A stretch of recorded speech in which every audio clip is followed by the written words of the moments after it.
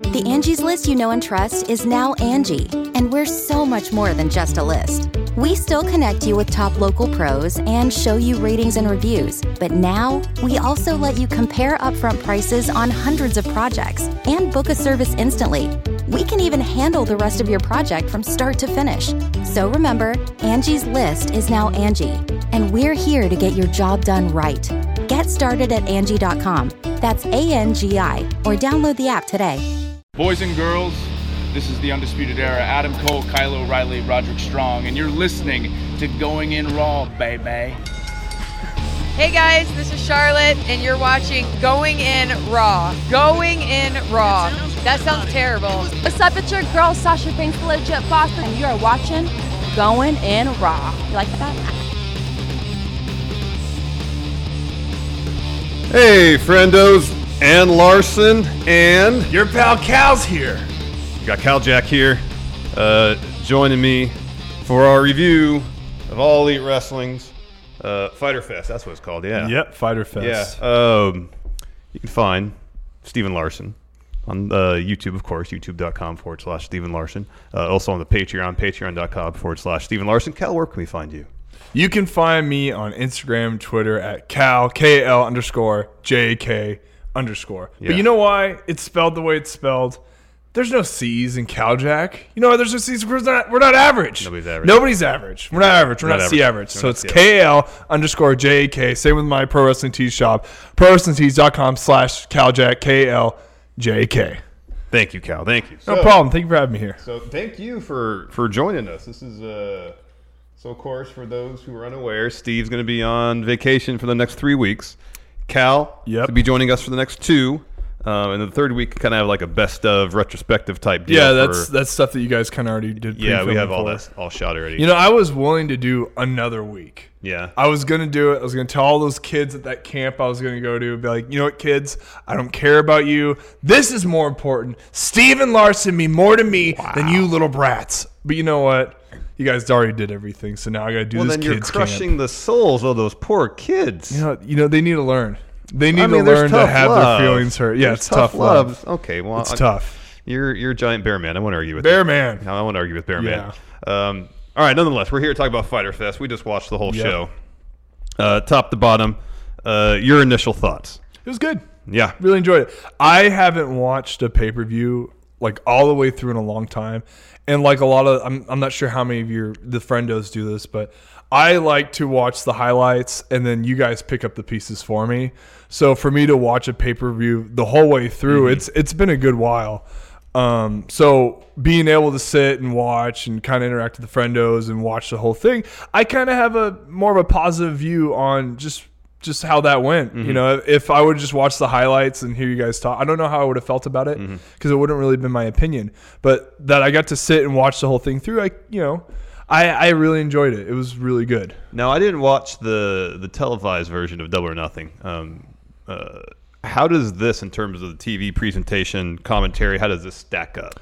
So a lot of the little things that people were having issues with were how was the commentary? Did the commentary guys get along very well? Were they able to like mesh well? I couldn't really tell because we're listening to headphones earbuds, and I have these big dumb cauliflower ears, so I can't really pick up a lot of things with those type of headphones. But as far as like a presentation go, I wouldn't with that Double or Nothing, you have that big fight feel. And there was just so many things in that show that made it really big. This one was a lot smaller version of that, obviously. I kind of wonder if this is kind of like a trial run for their weekly television, because that's the vibe I kind of got. Yeah, that's kind of a good one. Because how long was it total? It's about 3.5 hours. 3.5 hours. Pre-show. So it's like a longer-ish episode that they're probably going to have in October when they start running. But as a whole, it was good. I mean, I wouldn't say it was a great, they hit a home run by any means, but it was a good, solid show. Yeah, it was an enjoyable show. Yeah. There was a couple production issues as far as, and this is completely just minor details. Yeah. Cameras not picking up the action in the ring, or spots happening, or cutting the cameras that are doing this. But again, minor things, and they're a young company, and that's stuff that because all those camera guys in WWE, they're able to like pick up the pace. They know where to stand at everything. They just have natural habits for that. Yeah. But for all the elite guys who they hired, they're going to have to get used to where they position the camera, how they help tell the story with the wrestlers, totally. and how they give commentators more of info. I don't remember where I heard this, and I could be completely imagining this. But something about back in the WCW days, like the Time Warner didn't hire, like they didn't have a full-time camera crew like Really? like WWE does. Yeah. They would just hire people here and there, and so they weren't as acclimated. Yeah. I could be imagining that. That might be true. I have very vivid dreams. But that could be true because they might just hire guys straight out of the union or something. Maybe. Be like, here, hold this camera, whatever. Whereas WWE, I'm sure their camera crew's been there. It's for the same guys years and they've years. ran forever. They keep the same. It's like they say it's a circus. So they keep the same people. They're on the road all the time. They're on the road all the time. They just keep the same guys there. Yeah. So like across the board, I wouldn't say this was as outstanding as Double or Nothing, but then again, Double or Nothing was advertised as pay-per-view quality show. Yeah. This did not have that level of hype behind it. It was available for free on Bleacher Report Live, and some friendos in chat mentioned some issues with the app. Ours was pretty seamless. We had one moment of buffering. That was it. Just one little thing. So hopefully those of you who had issues with Bleacher Report managed to enjoy enough of the show so it didn't ruin your experience for you. With that said, I agree with you. It was a pretty fun show. Not across the board excellent, but nonetheless still pretty solid. Let's kick things off with the kickoff show, the pre-show, the buy-in. I think that's what they're calling it. Yep. Start off with a really solid match, triple threat tag team match. You got your best friends, Trent and Chuck, best Titantron, the whole business, taking on SCU and Private Party. Private Party. Star-making performance from Private Party here. They were great. Obviously, these guys are really new. And just from a pro wrestler standpoint, there's a lot of little things that they did in the match that kind of show that they're new, but their presentation's great. Yes. Their athleticism is great. Off Their the look charts. is great. Like that, the experience just comes with time. And when you're in the ring with Scorpio Sky, and you're in there with Kazarian, and you're in there with Chuck and what's his name? Chuck and Trent. Yeah. Chuck and Trent. Those guys have been around forever. So for them, this is a great opportunity for them to see how well they can keep up with guys that have been in it forever. And they did it awesome. Yeah, they kept them wonderfully. And they kept them really the center point of the whole match. So they gave them a lot of opportunity to sell, to shine, to do some of their stuff that they're good at. And they were awesome. Yeah. I mean, at the Casino Battle Royale at Double or Nothing, they really had that one awesome spot, the Frankensteiner and the Cutter spot. They did that again here, and then a lot more. Yeah. Finish saw Trent pinning, I think his name was Mark Quinn. Yeah. After a strong zero from Best Friends, and then of course you got this storyline with the Dark Order having beef with Best Friends. So they show up on the Tron, talk some trash. Yeah, they said some stuff. Lights go down. The ring is surrounded by the Dark Order goons. Yeah, all the goons. One of the guys had a Batman tattoo. Yeah, so I'm Batman. You know, when I'm not in the Dark Order, I'm getting these sweet comic bookings. If you know this by cosplay, it's Batman when I'm not Dark Order goon. And the lights go down again, and all the goons are gone. The goons are gone. So Dark Order's playing mind games with Best Friends. Yeah. I don't know if Best Friends are really subject to mind games of this magnitude. I don't see where personality-wise what they think. Like translate. Oh, okay. I guess they're targeting us. Wow, I mean, they could teleport. That's pretty cool. That's kind of cool. You know, if they ever take a picture of us, I'm going to take it and not give them any give credit It's for like, it. hey, Dustin, can we learn how to teleport like these guys? And not give them any credit for it. I don't know, Greg. That was an excellent match. Everybody had an opportunity to shine. It's really good. It was one of those matches where so much stuff happened. It's hard, impossible to take notes. It's hard with how talented and good everybody is in that. I'm yeah. wondering why like the pre-show. I know. I would have preferred it to be on the main, but yeah, I mean, like, I guess in one sense you need to. I understand having one really strong match on the pre-show is a quality. I'm actually more surprised this opened the show. Yeah. I would have thought maybe the Michael Nakazawa Alex Jabali match could have opened the show, but then again, if you want to make sure you hook your audience right away, because you could have put that match anywhere on the card. Oh, it would have fit in perfectly, except for the main, but anywhere on the card. Next, there's a bit where the Young Bucks backstage, they're walking around. There's sit-down interview bits with each of them, both Matt and Nick. and they're kind of complaining about how Kenny Omega has not been using the budget for this show wisely. Mm-hmm. They were expecting top-notch accommodations. Top-notch. The finest of foods, and he's not delivered. They run to him. There's some issues. He says, don't worry about it. I'll take care of it. However, 2 of the models who were up on the ramp, fortunately... So that's what that was. They couldn't afford all the models, so they had to replace them with mannequins. Yeah. Okay, I couldn't really hear all that. Yeah, he said budgetary problems. That happens. If you can't hire the runway models, you got to supplement them out with, because it's like the people that do the sign shaking thing. Yeah. They took those people out and they have like a mannequin standing there. That's so creepy. Yeah, isn't it? With the motor that does that. The motor thing that just has it shaking around. So creepy. So it's the same concept. That's what they did. They pulled the old, we can't sell real estate this way or tell people to go to get their insurance from here. Yeah. We supplement with we get a mannequin with a motor in it. So they did the same exact thing here. Automation, man. It's killing jobs. Mm-hmm. After that, librarian Leva Bates joined ringside by librarian Peter Avalon versus Allie. I thought this was supposed to be versus Kylie Ray. I don't know why it wasn't. Yeah. I don't keep with being the lead as much as I should. There's a bit of a funny spot where Leva comes out, shushes, and then she's looking for Peter Avalon. He's in the tent. So they have a tent, like a Firefest style tent. It looked. I think it was like a change room tent, like when we go to the beach and you want to change from one outfit to another. I think that's what that could was. be. They actually had a kind of a funny story in this match a little bit, where early on Allie's working over Leva's shushing finger and several points. Leva tries to shush and she can't because she's selling finger.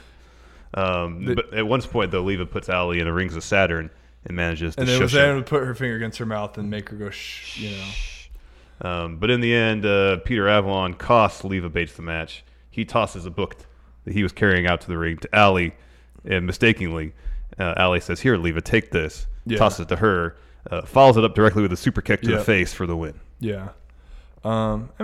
It was cool to see that Allie kind of stuck with the video game theme of the show, because she came out with like a katana outfit from Mortal Kombat. Leva, this is like her whole thing about she can do characters. Yeah. She's a character wrestler. Yeah. I don't know how much of the character she's grasped to become the librarian. Because like I've told you before, I know somebody who can do a really good librarian. Yeah, totally, I know. And for me, she's got a long ways to go if she wants to get this shtick down. So overall, it was an okay match. Yeah, like the story about the finger and stuff. That was entertaining. Easy little storytelling bit. After that, we had Kenny backstage. He's walking around with a bunch of musical instruments. He was a roadie, dude. Yeah, he was. Roadie Kenny. And then Brandon Cutler walks up to him and tells him that all the bands have pulled out of the show because there's no money. No Slipknot. No Blink 182. They couldn't get Blink 182 or Blink 182. And so they cut, and there's like an empty little side stage off the ramp where there's just the drum kits and bass and guitar setup, but no one to play them. Well, epic foreshadowing. Kenny was going to play with those instruments later. Leva Bates.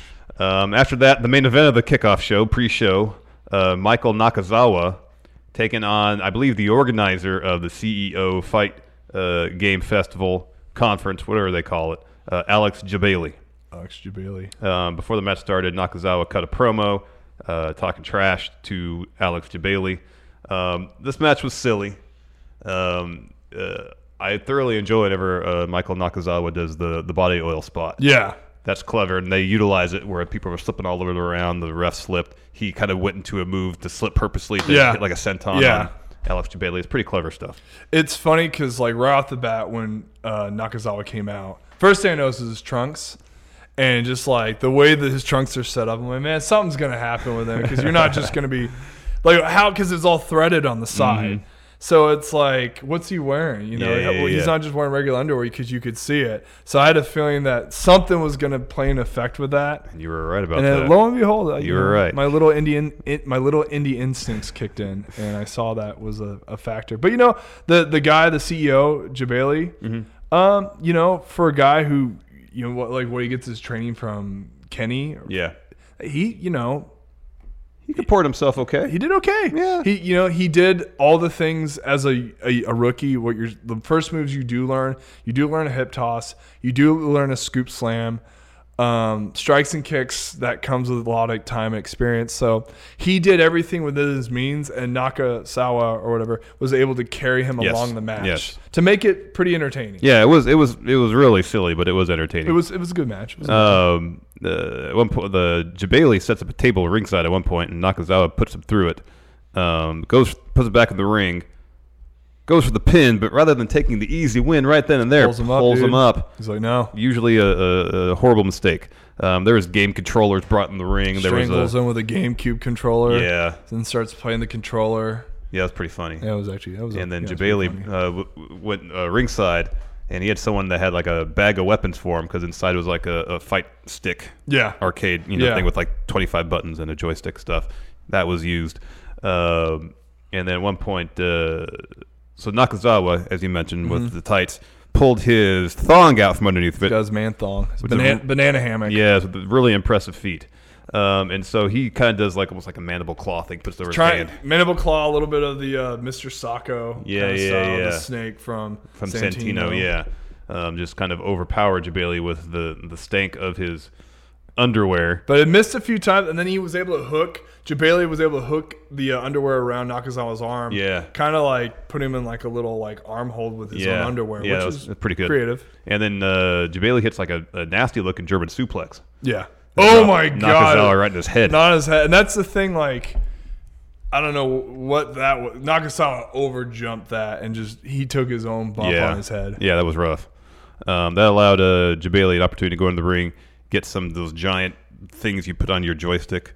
Those big buttons. Yeah, those arcade buttons. Yeah, arcade buttons. He dumps a bag of those in the middle of the ring and then backdrops Nakazawa on him. The finish saw Jabali kick Nakazawa square in the front area. He goes for the cover, however the ref is distracted. Nakazawa reverses and then shoves his thong in Jabali's face. Yep. He can't kick out. Gave him the old stank face undie cover. Yep. He couldn't kick out of that. Yep. He won. The Angie's List you know and trust is now Angie, and we're so much more than just a list. We still connect you with top local pros and show you ratings and reviews, but now we also let you compare upfront prices on hundreds of projects and book a service instantly. We can even handle the rest of your project from start to finish. So remember, Angie's List is now Angie, and we're here to get your job done right. Get started at Angie.com. That's ANGI, or download the app today. Angie's List is now Angie, and we've heard a lot of theories about why. I thought it was an eco move. Fewer words, less paper. No, it was so you could say it faster. No, it's to be more iconic. Must be a tech thing. But those aren't quite right. It's because now you can compare upfront prices, book a service instantly, and even get your project handled from start to finish. Sounds easy. It is, and it makes us so much more than just a list. Get started at Angie.com. That's ANGI, or download the app today. Angie has made it easier than ever to connect with skilled professionals to get all your jobs projects done well. I absolutely love this because, if you own a home, it can be really hard to maintain. It's hard to find people that can help you for a big project or a small. Well, whether it's in everyday maintenance and repairs or making dream projects a reality, it can be hard just to know where to start. But now all you need to do is Angie that and find a skilled local pro who will deliver the quality and expertise you need. Angie has over 20 years of home service experience, and they've combined it with new tools to simplify the whole process. Bring them your project online or with the Angie app, answer a few questions, and Angie can handle the rest from start to finish. Or help you compare quotes from multiple pros and connect instantly, which means you can take care of just about any home project in just a few taps. Because when it comes to getting the most out of your home, you can do this when you Angie that. Download the free Angie mobile app today or visit Angie.com. That's ANGI.com. Pre-show ended with a brief Mox promo. I think it was just like, hey, I'm here to have a good time. Aren't we all, John? Yeah, thank you, John Moxley. Yes. The main show kicked off with Christopher Daniels, SCU, taking on Shima. This is a good match. Yeah. A couple of veterans in the ring. I anticipated Shima picking up the win here because SCU beat Strong Hearts at Double or Nothing. Sure enough, what happened? Shima won with like Daniels was flat in his back in the ring, and then Shima hit like a meteor off the top rope. Yeah. It was pretty nasty looking, but there's some fun spots in this. Yeah. Nothing really sticks too much out for me in this match as far as like notable stuff. I just, Christopher Daniels has been doing this for a long time. He's almost 50. Yeah. And he can kind of like I brought that story up earlier with, he's big on presentation, covering your character and your gimmick. He's one of the best at that, like having to do that kind of stuff. But I mean, man, he can carry anyone through a match and do kind of whatever. So yeah. But he was working over Shima's back a little bit. Yeah, exactly. That was kind of the story going through it. Yeah. But Shima managed to overcome. He gets the win. This next match was a lot of fun. Riho versus Nyla Rose versus Yuka Sakazaki. The finish I thought was a bit surprising. Yeah, it was like a roll up, and then she hooked her foot, and then that enabled her to kick out. Yeah, it was almost like. Oh, sorry. Go ahead. No, it was like her hooking her foot stacked her up, and then that prevented her from like kicking out. It was almost like Kofi's SOS, but without necessarily the impact. Yeah. On the roll through. Anyways, this was a good highlight match for basically everybody involved. Nyla hit pretty much the Kenta Hideo Itami knee, where she draped Riho. She jumped off the top rope and came in with a big knee. Yeah, that was awesome. Yeah. And she's a big person, too. So for her to jump off the rope and land, that's tough. Yeah. That's really hard. It was hard. super impressive. Later on, she misses a swanton. You called this right when it was happening. Niho jumps off the top rope first. Nyla catches her, and then Yuka follows suit. Nyla catches her too. Yeah. But rather than do the double slam, they both counter to a double pin situation. Nyla kicks out. That was pretty great. This spot was awesome too, where Nyla hits a nasty powerbomb on Yuka. Niho comes through, breaks up with a Shining Wizard. Yep. And then that allows Yuka to reverse into a pin of her own, and Riho to come around and break that up, I think, with a double stomp. Yeah. She did a lot of double stomps in this match. And she can get away with it as far as like not hurting her opponents because she probably weighs like less than 100 pounds. You got Nyla, who's probably like close to 200. The other girl's like super light.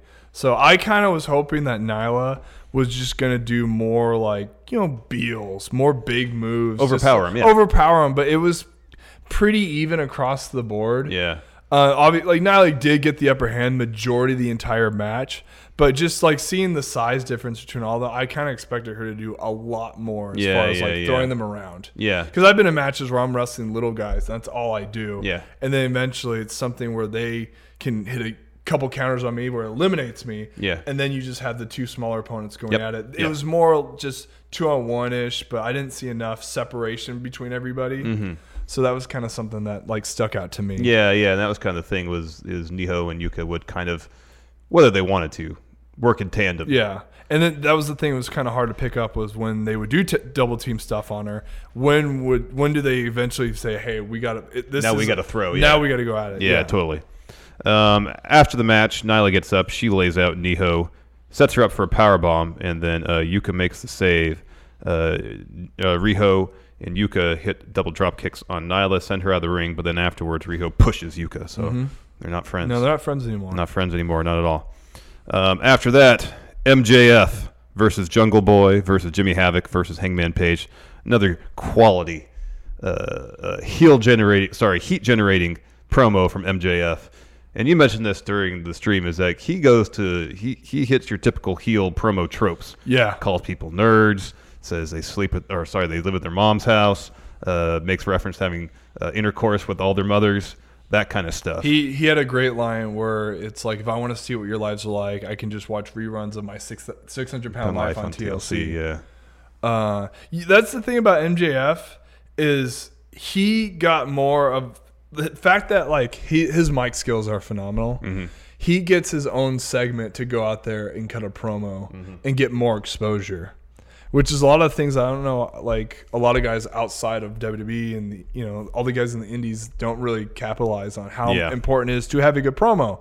And if your promo is good and you can carry on with if your work's good as well, then like MJF, he's talented. He's got weapons in his arsenal. He can talk and he can wrestle. Yeah. And his facials are, they're excellent. Yeah.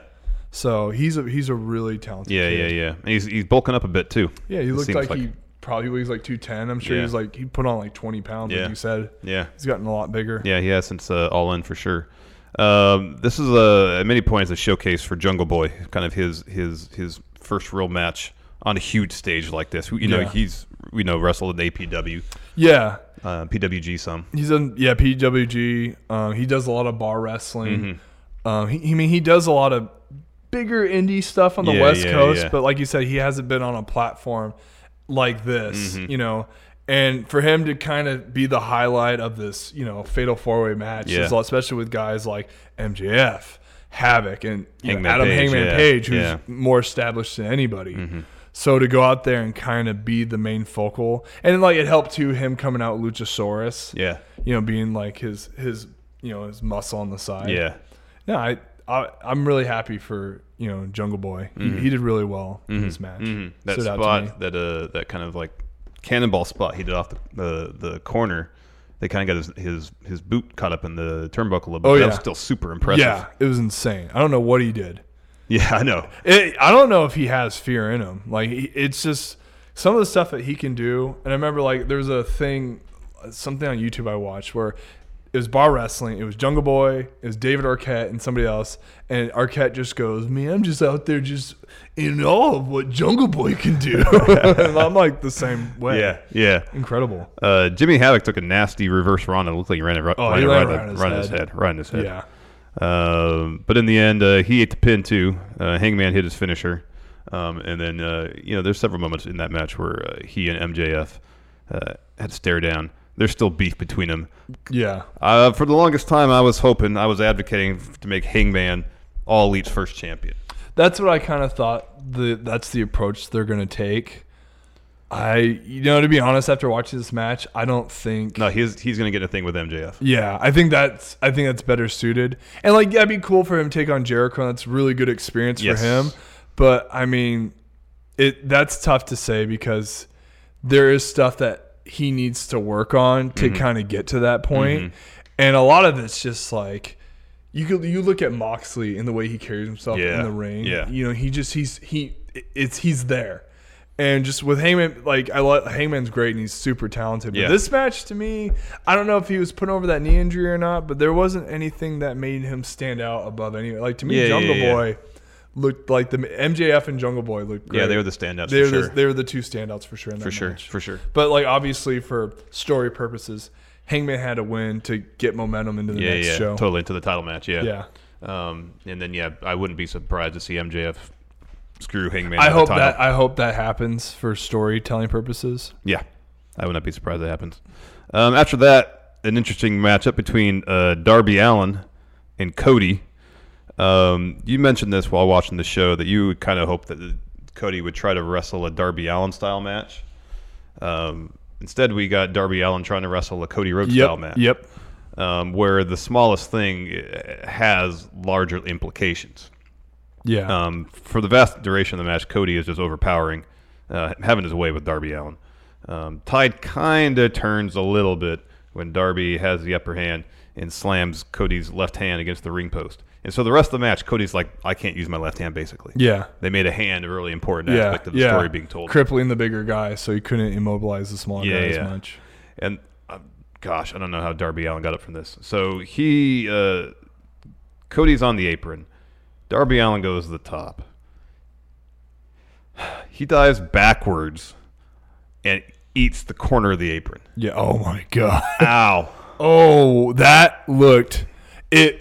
I think Darby can get away with that stuff because he doesn't weigh that much. Yeah, he's light. He's light, but like if you're a big guy, if you're Cody taking that, you're jacked up. Yeah. That's just so much weight hitting that, and like that's like they all say that's the hardest part of the ring, that apron. So that kid just going whop down, that looked horrible. That looked bad. Like painful. Failed to mention earlier on that Darby Allin walked down to the ring with a body bag that I think had Cody 11 on it. Yeah, so Cody 11 on it. Yeah.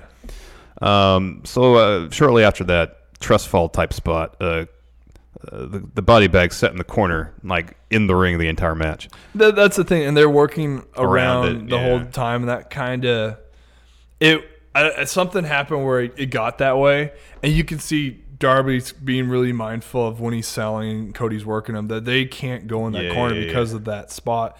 And I think and I know the ref Aubrey, if they ran that spot with her, she could have moved it back. Yeah. But I think she's too focused on what was going on in that match that she wasn't mindful enough to do that.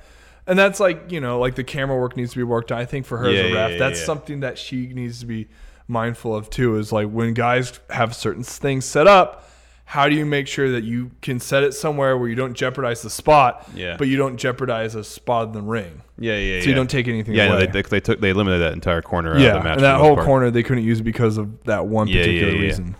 So Cody has Darby more or less incapacitated, and he starts putting him in this body bag. And then he lifts him up, hits a disaster kick, and then he takes Darby out and goes for a cover. Darby kicks out. And the whole idea is that Darby just takes everything Cody gives him and just keeps coming bouncing back, essentially. Like obviously, it was the story of he can't keep this little guy down. Yeah. And even in a body bag, he couldn't get him down. Yeah. Man, it's such a different – because, like, what I don't understand is, like, you have this match with Darby Allin, but you just had this, like, 5-star epic storytelling match with your brother. I know. But then you go from that to this Darby Allin match, and I'm kind of confused on what the presentation, not the presentation, but like what the goal is. Where are they trying to go to? What's the interpretation of this match? Like, where are you guys trying to lead it long to? Term, I don't really know. And it's cool. It ended in like the match timed out, which, obviously that's super old school. That's kind of harboring back to the Crockett days. Yeah. So it's different, but what's the payoff with Darby Allin? Because I don't know enough about Darby Allin AEW character wise. I would have liked to have seen Darby in that Fatal 4-Way match instead of like Hangman. Yeah. Just to kind of see all those guys go at it. Just to have a better idea. Something more in Darby Allin's element. That's totally. Exactly, because Darby Allin is fast paced. He's a high flying guy. Yeah. He's very smooth with transitions. Yeah. And that's what he's known for. But when you ground him, you just kind of beat him up. And you didn't really see a whole lot of that. You didn't really see a whole lot of what he can really actually do. There was flashes here and there. Like he hit this cool kind of stunner type move. And then the finish, as you mentioned, saw Darby doing that. Cody, shortly after, hit Crossroads, crawls over the cover, and time limit expires right as the ref counts 2. Her hand goes down for 2. Yeah. And then Shawn Spears runs down the ring. So I guess I wondered, in terms of Cody, this match, storyline-wise, long-term, may not have much to do with the feud between him and Darby Allin. Yeah.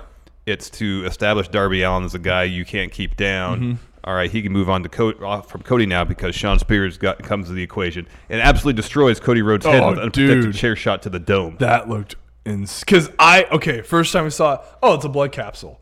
They show another replay of it. Okay, where is he hitting him? Hit him in the top of the head. Do another replay.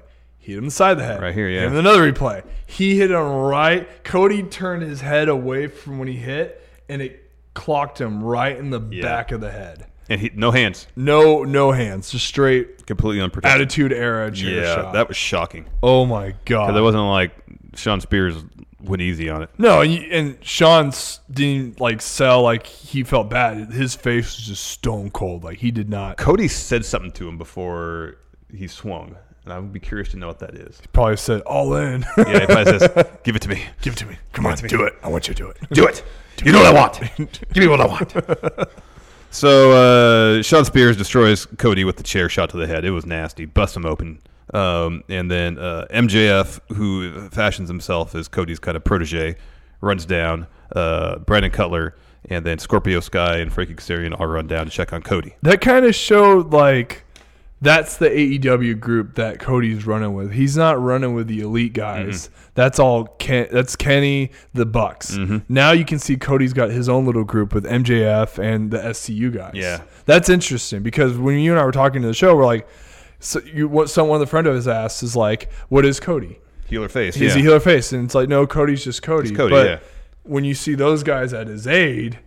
And he does do a lot of heelish tendencies when he has Brandy on the ringside. I guess Cody, looking like an 80s dickhead. Yeah. He's going more. I think that's more of where he's. He definitely looks like Bully from 80 Teen Comedy. Yeah. So they come out and check on him. They help him to the back. And commentary really pushes the idea of, will this, like Excalibur saying, oh, I hope there's a concussion protocol here in AEW. And they're really pushing the idea that that attack could preclude Cody from taking part in his match at Fight for the Fallen. Mm-hmm. He and Dustin teaming up against the Young Bucks. Yeah, that's the thing. That kind of answers my question earlier. Like, what was the goal of this match? Like, what was the end of being this match? Mm-hmm. Darby, Cody, okay, ends in a count. So that gives Darby is a legit fighter. It takes a lot to get this kid down, and ends in a count out. Nobody has to take a pin. So, no one took a pin, so no one really. It kind of lessened Cody's stock, just especially after that match. But then you kind of forget about with Shawn Spears coming in the ring, cracking him with the chair, and then the certain guys that came to Cody's aid. Yeah. That changes quite a bit of like the whole what that match meant. Yeah, totally. You can host the best backyard barbecue when you find a professional on Angie to make your backyard the best around. Connect with skilled professionals to get all your home projects done well. Inside to outside, repairs to renovations. Get started on the Angie app or visit Angie.com today. You can do this when you Angie that. Next, man, this was a barn burner. You got the Lucha Brothers and Laredo Kid versus the Elite. The Young Bucks were dressed as Ryu and Ken from Street Fighter. I guess Kenny was Akuma. He was Akuma, but he wasn't all. He didn't have. He didn't go pants. super Akuma. He was still wearing his. And maybe he didn't want to do that because he knew he was going to do something later in the night. Maybe. How about this? What if the Young Bucks is like, "Hey, Kenny, we got some awesome, cool ring gear. Can't wait to see it. What is it? You have to wait and find out." And then they show up early today. Say, "Check this out. We're Ken and Ryu." And he's like, "Damn it! Fighting games is my thing. Why didn't you tell me?" And they're not like Nick and Matt aren't super gamers either. Yeah. So the fact that like they went like crazy on the Street Fighter, and then he's just like, "What do I do? What do I do? I got my normal gear. I just have my normal gear." And then they're like, we can get you some spray can. I will get. Quick, go to wardrobe. Someone must have some red hair dye. I could be Akuma. Wait, don't just spray my hair. Make the symbol on my back. I need a character on my back. Akuma back. So people know I'm Akuma. Yes, I am Akuma. That's awesome. That'd be funny if that's what it was. I hope, maybe that's what it was. They didn't tell him. They didn't run it by him. He's not one of the COOs or whatever. I don't know if he is. Yeah, he's one of the executive vice presidents. Yeah. They had the meeting. He wasn't rib. there. It's a rib. I mean, they explained on being the Elite and missed it. I got to really do a better job watching that show. This match was a ton of fun. Again, there's way too much stuff happening during this match to really take note of every little thing. As we've seen with all the various permutations of these gentlemen wrestling, even going back, and I'm happy Excalibur mentioned this, where it was the Lucha Brothers and Flamita taking on the Elite at Bull a couple of years back. I had the privilege of attending that show live in person. That's awesome. And it was spectacular. Yeah. And mentioning that, Kenny versus Pentagon last year at All In was great. Of course, Lucha Brothers versus the Young Bucks at Double or Nothing was fantastic.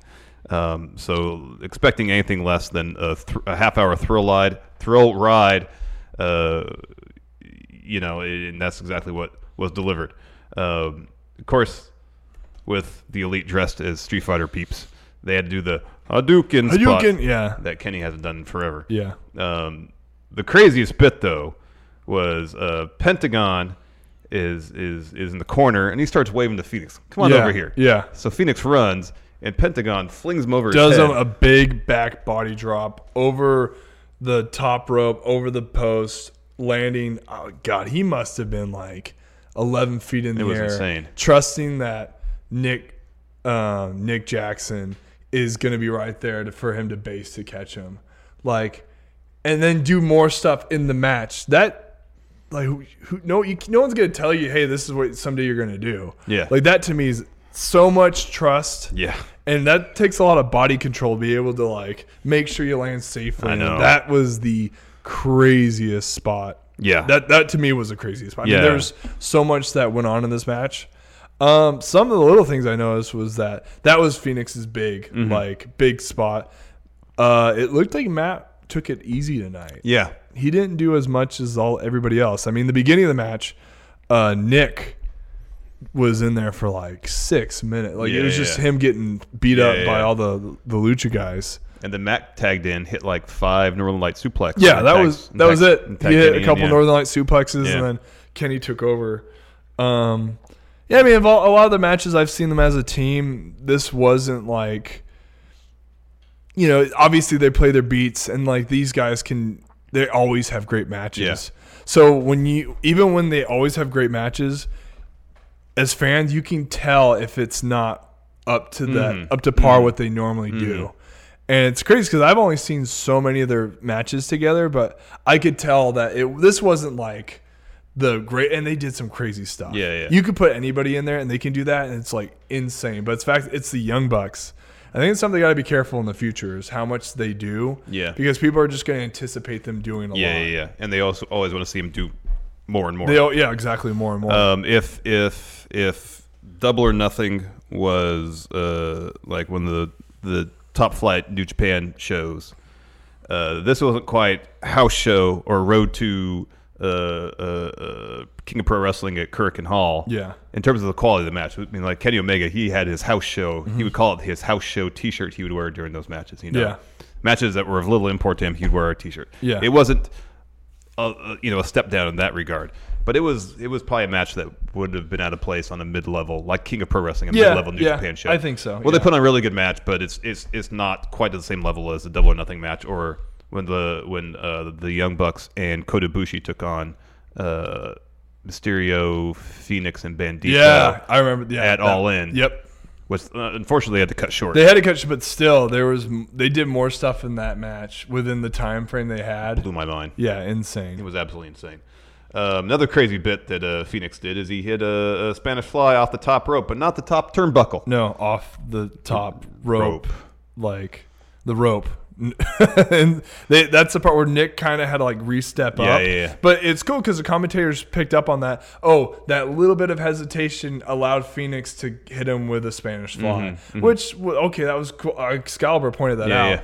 So, like, as far as commentary goes, he did a good job of transitioning. Like, oh, that was a mistake. That led to this. Yeah. That was some good storytelling bits on their part. In the final 2 matches, at least, you notice Excalibur taking a lot more of the play-by-play duties. Yeah. Which he's excellent at. Yeah. He was, and like he's familiar with all those guys, and it's cool to see him doing more play-by-play, and then you have JR kind of doing more like, Excalibur, what's going on? Yeah, adding a little flavor to it. A little flavor to it. Goddamn, I would say the same thing. That spot was great, and then that Spanish fly they landed on a couple of dudes on the outside. Laredo Kid was in the match a lot. He had a strong showing. I've seen some of his stuff in AAA. He's really good. In the end, it took a V-Trigger, a J-Driller, another V-Trigger, and the One-Winged Angel, all from Kenny to put him away for the victory for the Elite. Fun match. It was a good match. Really fun match. Really fun.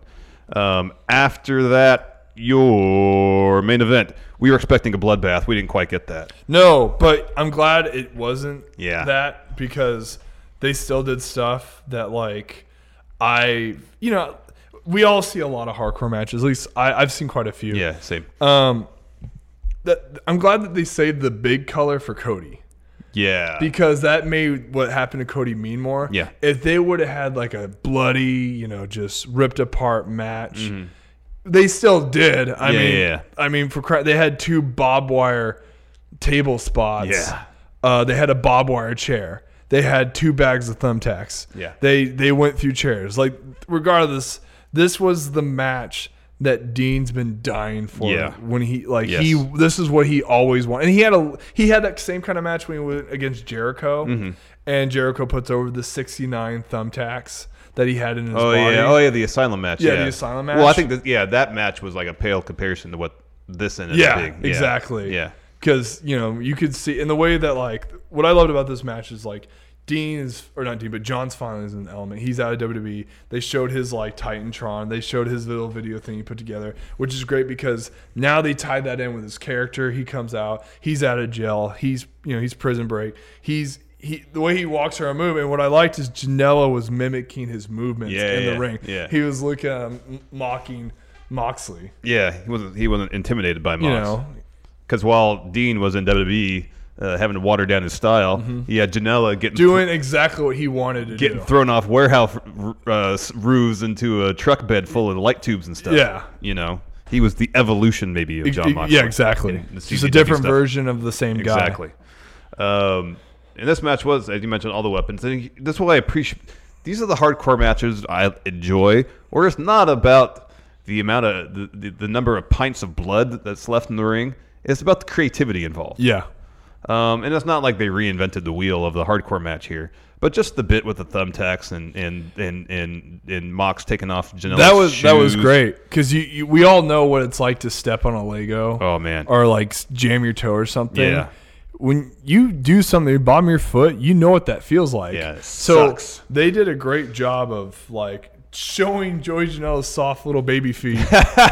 You know, of all things that he has gotten beaten up, I wonder torn if he babied those for 2 months. I guarantee that he moisturizes to get baby oil. He's getting that pumice stone in the shower and getting all those calluses He gets his Aveeno oil to like rub him down before he goes to sleep. He's like, I'm going to get these feet ready because they're going to look TV ready. Yep. He had TV ready feet. Yeah, he did. They looked like they had never He could be a foot model for all I know. Yeah. They looked like untouched feet. Untouched feet, yeah. Like they had never stepped in anything other than the softest cotton socks inside like the finest footwear in the world. Anyways, things really kicked off when a chair was brought into the equation. And Joey hits a swanton, but not on Moxley as intended. It was on a chair, and I believe this was before or after the suplex. I unfortunately didn't make note of this. Well, he did a Hurricanrana, and Moxley flipped onto the chair on the ground. Yeah. And then before that, Moxley stomped on him, and then people were chanting, "You sick fuck." Yeah. Oh, that was with the barbed wire chair. Yeah, the barbed wire chair spot. Yeah, he pulls it out and from the ring, puts on Joey stomps. I still wish they would have had the barbed wire bat. I know. I kind of, but they still that's the first time I watched a hardcore match where I was like, man, I want to see him do more and more stuff. They did a good job of escalating the level of violence. Yeah, throughout. Yeah. They did one thing, then they did another. Like they built up to, instead of just going straight into all the hardcore shit, they build up to a brawl around the ring, and then eventually they start pulling out stuff. That to me I think that's where Moxley probably took some of his storytelling from WWE. Yes. And then brought it back here to build things up. Yeah, and then totally. eventually the crescendo was having, Janela take off having his shoes getting taken off, and then like stepping onto thumbtacks. Oh, that was rough. That was so there was several table spots. They had some tables set up on the outside. At one point, both of them go through the one table set up outside after like a Russian leg sweep off the apron. They both go through it. There's another table in the corner. Mox picks up Joey and just drives him through it. Next, Mox pulls out a barbed wire board from under the ring. But Joey gets the upper hand. He DVDs Mox into the board in the corner. He has to pull himself out of the barbed wire. Oh my God, that hurt. Joey pulls a ring out from under the ring, a ladder. Climbs, jumps, hits an elbow, puts Mox through a couple tables that were set up ringside. And then Joey gets the barbed wire board and sets it up between the ring and the barricade. And since he pulled it out in the ring, guess who's going through it? He is. Joey is. Joey is. Because back in the ring, Moxley hits Dirty Deeds, picks up Janela, and then tosses him out of the ring through the board. It's one thing I noticed about Mox.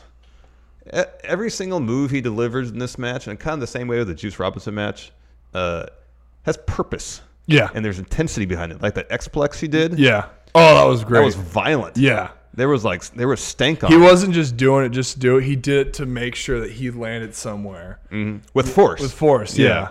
Which is one thing kind of lacking. Like some of the times the stuff he'd do at WWE, like hit that lariat he'd do where he kind of spring off the rope. It looked like he just did just to do it. I know. But this time, like, everything he did, there was a reason why he was hitting these moves. Mm-hmm. He did one thing, boom, soften the guy up, then did another thing, boom. Yep. So he would hit the table or the board of barbed wire. Yeah. So Mox goes under the ring, gets a bucket. Inside bucket is a bag of thumbtacks. So he pours those out, and then he goes over to Joey and kind of keeps him on the mat and starts taking his shoes off. And we see Joey Janela's untouched feet. Untouched feet. And at first, Joey kind of evades being dropped on the thumbtacks. He has to kind of brace himself, so he steps on one. But Mox picks him up, drops him with an X-Plex on the thumbtacks. Ow. Yeah. Ow. I gotta say, Janela did a great job, and obviously it's real. He did when he was almost about to step at him. You could see how he tiptoe without getting in him, and then by the time he turned around, Moxley. Yeah. Oh, it was so good. And then Mox picks him up and then drops him feet first right to the thumbtacks. But Mox wasn't done. He goes back to bucket. There's a second 2 bags, second sack of thumbtacks. 2 sacks of thumbtacks. Pours them down. Hits the Death Rider, the elevated Dirty Deeds on Janela right into all those thumbtacks. He gets the win. He has no problem hitting his own back on thumbtacks. You got a thumbtack in his mouth. What do you do? That was a great that was the best shot of the whole night. Oh, it was. He does it. One fell in his mouth. He spits out a thumbtack. He's like, oh, I don't want this in here. That's great. Done. Oh, it was so good. And so he wins. He kind of rolls out of the ring, kind of props himself up a little bit. We see Kenny sprinting down the ramp and in one fluid motion jumps and V-triggers Mox. Giant V-trigger. Oh, and then so there's still some debris from the table spot earlier. He pile drives Mox on the table, puts another table on top of him, does a springboard double stomp. I like you point this out. He knew exactly where to land, not to crush Mox's face. Yeah. It's amazing that Kenny can jump over, have it positioned, and just land right where he's not going to kill him. But that just shows that Kenny he's how good he is. Yeah, how his body placement is incredible. It's incredible. So they start brawling. They brawl up beside the ramp up to the little area where the band was set up. And then Kenny decides to start being musical, take some drumsticks, starts hammering the beat, doing the beats on his back. And then doing the beat on Mox's back, gets the guitar and plugs it, hits him with it. Electric, not an acoustic, mind you. It didn't break, which, I think he started doing a little guitar. It wasn't air guitar. It was legit trying to play. Yeah. And so after that guitar shot, Kenny seems content. He walks away. There's a couple of refs. They help Mox up. They help him up the ramp. He's like, I don't want you to help me. Pushes him off. And then Kenny runs back down the ramp with the trash can. Yep. Pow! Beats him with it. Sets it up on the ramp. Hits the Dirty Deeds on it. He's done. He walks backstage. Final shot of the show, though, is on Mox. Loving every second of it. He is smiling. He is the happiest he's ever been. Oh, man. And it's cool to kind of see his evolution of how he goes on Jericho. He trashes everything he doesn't like WWE. He finally gets to get what he wants. And then despite getting his ass kicked by Kenny in the end, he's happy. No, he wants more. He wants more. This is what he's always wanted. And he just never got. Now he's the happiest guy on the planet. Totally. And that makes me happy. That's like good for him. Totally. He gets what he wants. Yeah. And what I hope the story they set up is if he gets what he wants, is it that going to be the thing that kills him? Undoing ultimately. Will that be his undoing ultimately? Yeah, it could be. Of all the matches going down at All Out, I feel like the Omega Moxley one might have the one I really want. The most intrigue going into it because you can't really tell going into it who's going to come out on top. Yeah, and I kind of feel like whatever happens, it's not going to hurt anyone's stock. No. Because Mox is such a superstar and Kenny's so amazing. I just want to see the match. Totally. I don't really care. Just want to watch a really great match. Totally. Agreed. And we're getting that August 30, whenever it is, 31st. Labor Day? Labor Day weekend. Yeah, Saturday before Labor Day. Next for All Elite, they got Fight for the Fallen. I guess the Cody match is maybe up in the air. Yeah. That was probably the main event, too. With the Young Bucks and Cody and his brother. Yeah. I wonder what that's going to be. And that's Fight for the Fallen. I don't know. That's interesting. We'll see. I guess you got to watch Being the Elite to see what the beats they take on that. Because, you get Cody can't beat Darby Allin. Then you get Shawn Spears coming out of nowhere, crack him in his head with his chair. Like, what damage is that going to entail? And is Cody going to be able to tag with his brother? Yeah, that's what he always wanted. Yeah. So I don't know. Yeah, I don't know. Again, not a perfect show, but entertaining nonetheless. Yeah, it was good. I mean, what would, as far as recent shows by WWE, how would you compare this to Stomping Grounds? Oh, this is more entertaining than Stomping Grounds. Was this okay? Cool. Stomping Grounds was because I didn't watch Stomping Grounds. I just watched your guys's That's the thing. I don't know because I only watch highlights, and then you and Steve pick up the pieces. The first like there's a lot of really good matches of Stomping Ground. Actually, the 2 worst matches of Stomping Ground are the last 2. Okay. Like before, leading up to that, actually the show was pretty good. Yeah. But the last 2 matches were meh. Okay.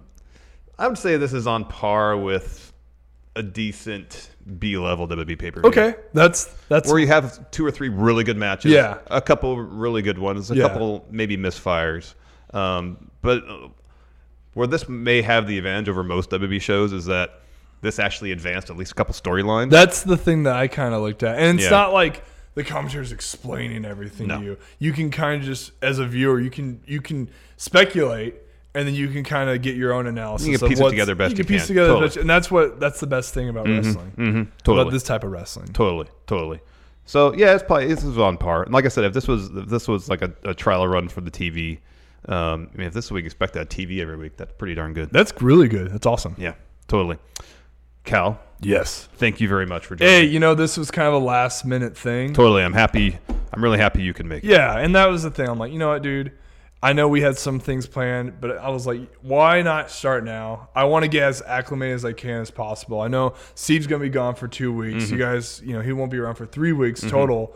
So for me to come in and do this early, hey, why not? I want to get used to what's going on. That shirt's great. I know it's my Yeti shirt. It's got a Yeti shirt. It's fantastic. like a Yeti. Yeah, that's great. Well, thank you, Cal. Thank you, everybody, for joining us. And we'll be back Monday. See you guys Monday. We'll see you Monday. Bye.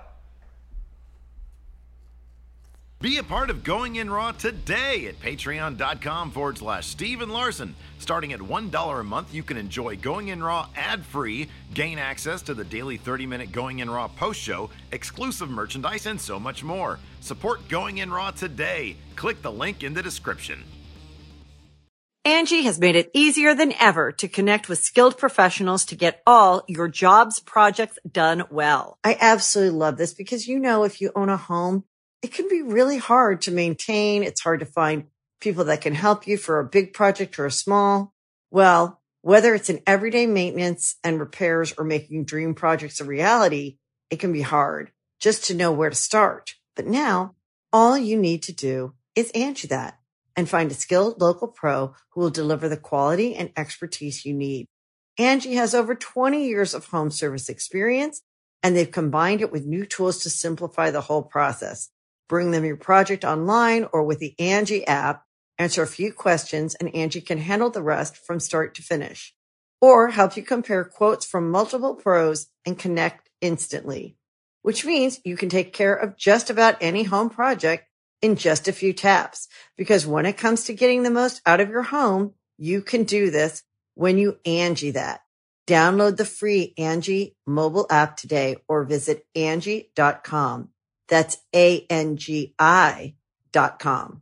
Angie's List is now Angie, and we've heard a lot of theories about why. I thought it was an eco move. Fewer words, less paper. No, it was so you could say it faster. No, it's to be more iconic. Must be a tech thing. But those aren't quite right. It's because now you can compare upfront prices, book a service instantly, and even get your project handled from start to finish. Sounds easy. It is, and it makes us so much more than just a list. Get started at Angie.com. That's ANGI, or download the app today.